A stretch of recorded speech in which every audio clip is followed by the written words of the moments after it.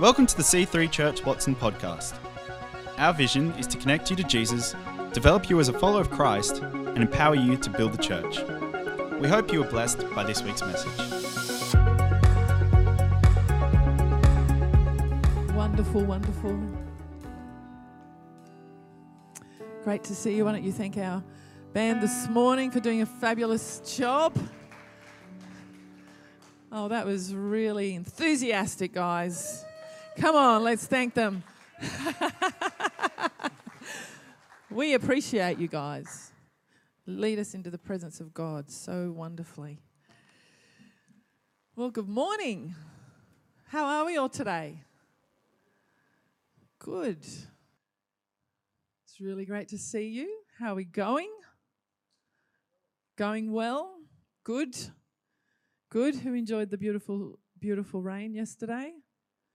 It was wonderful. I was only saying, Paul and I were only talking on Friday and going, well, it hasn't rained for a while. I'm getting used to it. We had so much. And then yesterday, beautiful. So, good to see some faces that I haven't seen this year. Sounds weird, doesn't it? But I haven't seen some of you this year. So it's good to see you here in church and wonderful to have you online with us if you are with us online. So we are finishing our series on 1 John and we're looking at the last chapter, funnily enough, on the last day. We're looking at the last chapter, chapter 5, and several great themes that we could look at, but we're going to be focusing on 2 today. The first one is, we are overcomers. And the second one is how to pray confidently.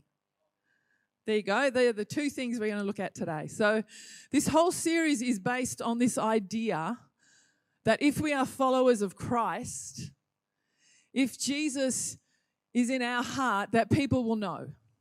How will they know? They will know by the way that we live. They will know by the way that we treat others. They will know by the way that we follow God's instructions to us. We'll do what he says. 1 John 5 verse 3 says this, true love for God means obeying his commandments, and his commandments don't weigh us down as heavy burdens. True love for God means doing what he says, and it's not a burden. So John is talking about the tug of war that we go through. Has anyone had a tug of war with God? You know, really? Really? You really want me to do that? You really want me to stop doing that? It's like a tug of war at times, isn't it? Yes, it is. Who will win? John says, loving God means that we will choose to do what he says. He has said to me, okay, I want you to give up that. I don't really want to. I remember when we were first married and Paul, we just met a friend of Paul's, a couple who were very important to Paul. And I had never met them. We got together with them, had a meal. Anyway, a bit further down the track, Paul said to me, honey, I think we need to give some money to these people. And we didn't have much money. But we prayed about it, and he was right. He's always right. Actually, he's not always right.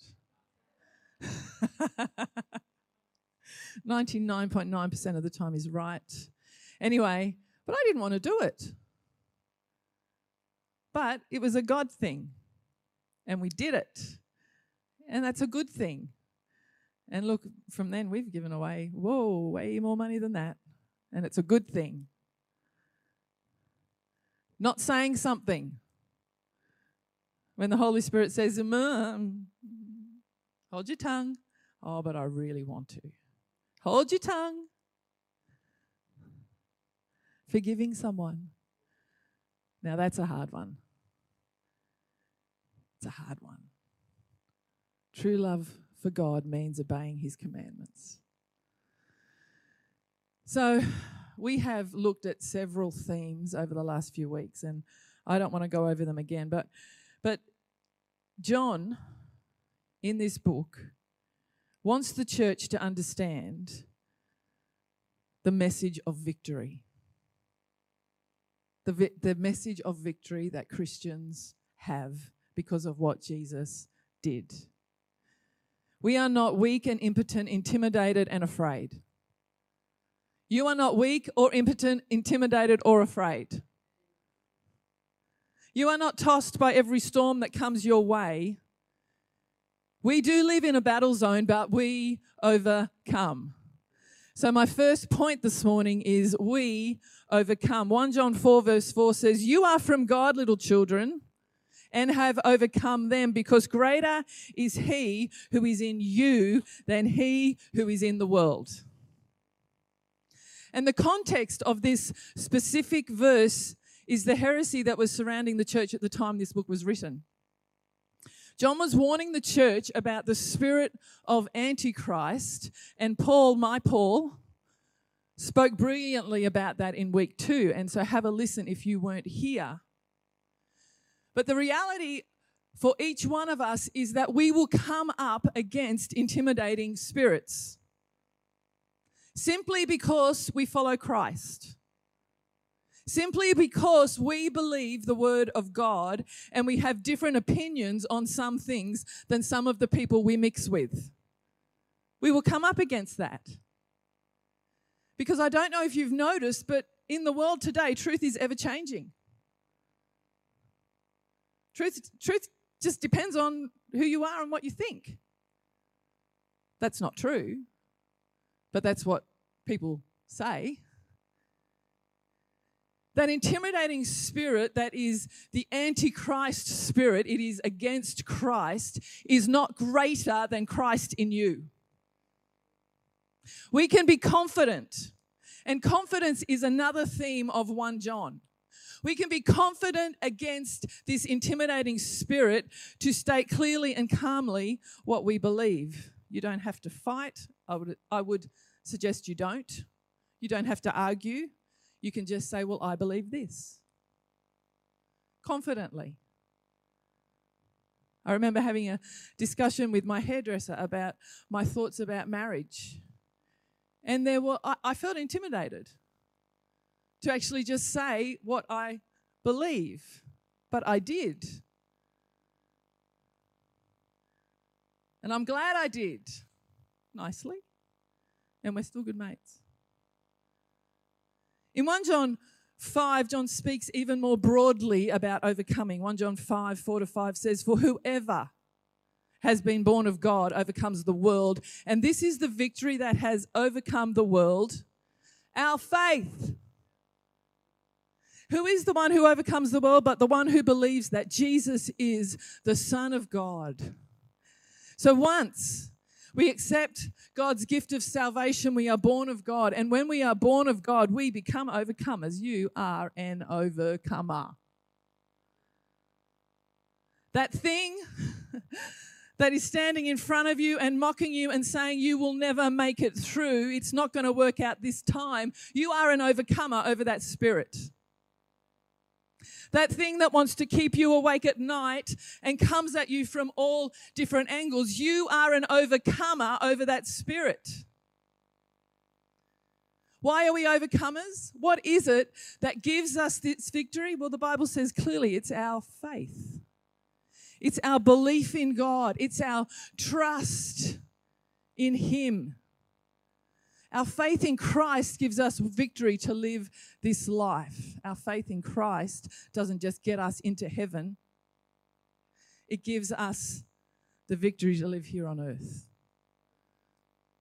And this faith, it's the same faith that we see mentioned all through the New Testament, where people were healed, where demons fled. It's the same faith where thousands were fed. Where Abraham in Romans 4 talks about believing to receive his son Isaac. It took a long time, but it came because he believed. It's the same faith that gives us victory. Our faith in the God who conquered death gives us victory. But John gets even more specific in verse 18 and 19, and he says this: "We know with confidence that anyone born of God does not habitually sin. But he, Jesus, who was born of God, carefully keeps and protects him, and the evil one does not touch him. We know for a fact that we are of God.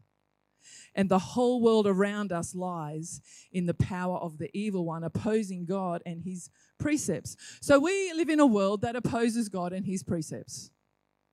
But John, in these verses, talks about the difference of being born of God and being under the power, he says, of the evil one. That's the reality of the unseen world that we understand is as real as the world that we see with our natural eyes. We understand that, don't we? Some of us do. John says that because we are born of God, we are protected from the evil one and he cannot touch us. You know, Jesus talks about this same thing in the Lord's Prayer in Matthew 6, and he says, "Don't let us yield to temptation, but rescue us from the evil one." So there is a battle. You're in a battle. Every day you're actually in a battle. But it is a battle that we have victory over. Even though we do have the victory, we must actively participate in the fight. Ephesians 6. A final word. Be strong in the Lord and in his mighty power. Put on all of God's armour so that you will be able to stand firm against all strategies of the devil. For we are not fighting against flesh and blood, but against every ruler and authority of the unseen world, against mighty powers in this dark world, and against evil spirits in the heavenly places. That is what the Word of God tells us is going on in the unseen world around us. That's the battle. Now, I would prefer to talk about you than me any day of the week. I don't like talking about myself. I would much prefer what's going on for you. But some of you have heard me talk about this. So I apologise, but some of you haven't. See, my testimony is, when I was born, almost died, very dramatic. When I gave birth to every one of my children, I almost died, very dramatic. In my very young years, I remember being very young, lying in bed, looking over at the wall and seeing a demon just there. That was not unusual for me. I lived my life with a spirit of intimidation every single day. And it changed the way I lived, it changed the way I acted, it changed the way I spoke, it changed everything about me. So this stuff to me is not just words. It's the reality that I lived through and that I came out the other end, and I know it's true. And there were strongholds that I needed to deal with. A stronghold is anything that is in our mind that takes us to a certain place that is anti-God. And I had strongholds in my mind that I needed to deal with because I had this intimidating spirit against me for a very, very long time. And the reason I'm talking about that here today is because 1 John 5 verse 16, which I read out a little while ago, which was the most powerful verse for me in those early days, where it says, I'm going to read it. It says that God carefully keeps and protects his, and the evil one does not touch them. And that verse was actually the verse that got me through and pulled me out and got rid of the intimidating strongholds that I was fighting against, because God is stronger than any devil. It's the power of the Word of God. And I was fighting without the tools and with too many footholds, which is what you talk about. That's in Ephesians. I remember a pastor saying to me, Mel, the devil has tried to totally destroy you, but he will not win. I'm saying this to hopefully help some people today. That is the only reason I'm saying it. I'm not trying to glorify the devil at all. If we are in Christ, we have power over any spirit. And the Spirit of God is greater than any other spirit. And I know what it's like to live free, and I know what it's like to live bound. And John wants to remind us in 1 John verse 5 that we are victorious and we are overcomers. So, maybe you need to stand up against the Antichrist spirit when you're having conversations with people in your world. Maybe that is your battle. Maybe you have strongholds that need to be cast down. Maybe you don't live your life knowing that you are an overcomer. I want to encourage you today, if any of those things are your experience today, it can change. Whatever's going on for you can change, because greater is he that is in you than he that is in the world. That's what the Bible says. So that is, we are overcomers. The second one is how to pray with confidence. I really love that confidence is part of the message of 1 John. John talks about being confident in God's love. He talks about being confident of our salvation, and he talks about how to pray confidently. So 1 John 5 says this, I've written this letter to you all who believe in the name of the Son of God, so that you will be assured and know without a doubt that you have eternal life. Since we have this confidence, we can also have great boldness before him, for if we ask anything agreeable to his will, he hears us. And if we know that he hears us in whatever we ask, we also know that we have obtained the requests we ask of him. Yes. John doesn't want any of us to have any doubt about our salvation. So if we have the Son, we have eternal life. Please don't live worried and anxious about that. You can cross that off your anxious list. That's gone. You have the Son, you have salvation, you have life, you have eternal life. And because of it, we can come boldly to him. The first part of confident prayer is understanding that because we are in Christ, we have every right. In fact, he wants us to come boldly to him, into his presence, to come boldly into his presence, to run in it, to enter boldly, to come right up to him and talk to him. I have someone in my extended family who hardly ever rings me. I have to ring them. And when they do, I know you're so busy. And I go, no, I'm not. I'm not too busy to talk to you. I want to talk to you. Oh God, I know you've got so much on running the world. No, he wants us to come boldly to him, boldly. The second part of confidence prayer is the next part of that scripture. If we ask anything agreeable to his will, he will hear us. I think sometimes people read this like this. If we ask anything, he will hear us and we will have what we ask. It doesn't say that. It says, if we ask for anything agreeable to his will, he will hear us and we will have what we ask. Some people say if you have enough faith, you can pray and believe and have anything you pray for. These people emphasize the power of belief as the most important part of confident prayer. And I tell you what, faith is an important part of confident prayer. It's not the most important part, though. I mean, I absolutely 100% believe in the power of faith in seeing things change in our lives. And I do not want to discourage anyone from praying in faith because it's so important. And I have seen people healed And we have seen people healed in this church. I was talking to someone in our church just 2 weeks ago, and she prayed for her granddaughter who had all this rash all over her, and it just totally disappeared as she was praying. Just totally disappeared. It's beautiful. I believe in the power of prayer and faith.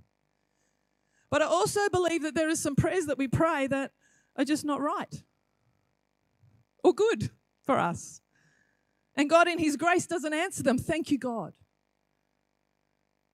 We were with some people a while ago, Paul and I, and we were chatting, and they were telling us about a family member of theirs who got up every day and just declared this thing as if it was some magic pill that was going to change something.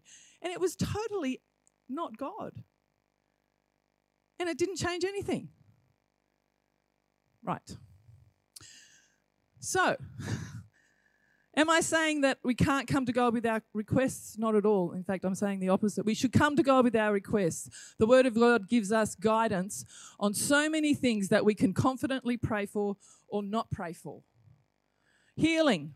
You can confidently pray for healing because the Bible tells us you can confidently pray to not be anxious. Because the Bible tells us you can confidently pray that God will meet all your needs, because the Bible tells us you can confidently pray that God will deliver you from evil, because the Bible tells us there are promises that I have in God's word, that you have in God's word, that you can stand on and you can confidently pray them. He hears you. But if the word of God it doesn't tell us every specific thing that we wonder about, does it? In fact, there are some things God doesn't mind. Just make a decision. Just choose. Black or white. I don't know. Red or green. Take the red. Look, I don't know. There are some things he just says, I've given you a brain. Make a decision. But there are other things. Paul and I thought we were going to New York to help plant a church. At times we've thought we're going to buy a business. But in those times, it's wise for you to ask God how you should pray in this situation. How should I pray? Because when we actually started praying about going to New York, he said, well, actually, you're not going. You're giving some money to someone so that they can go. Oh, right. And if we still don't know how to pray, there's this awesome verse in Romans 8, and the Holy Spirit helps us in our weaknesses. For example, when we don't know what God wants us to pray for, the Holy Spirit prays for us with groanings that cannot be expressed in words. And the Father who knows all hearts knows what the Spirit is saying, for the Spirit pleads for us believers in harmony with God's own will. And that's talking about praying in tongues. If you don't pray in tongues, you can pray in tongues. We would love to pray for you so that you can be filled with the Holy Spirit to pray in tongues. But when we're praying in tongues, we are praying in harmony with God's will. So much of my prayer time is spent praying in tongues. Just praying in tongues over an issue. And I know that I'm praying over an issue. And I'm praying God's will. And I'm confident, and I'm declaring God's will in a situation just by praying in tongues. And when we are praying in line with his will, we know he hears us and we will have what we ask. Thanks for listening. We hope to see you in church again this weekend. To find out more about our church, find us online at C3 Church Watson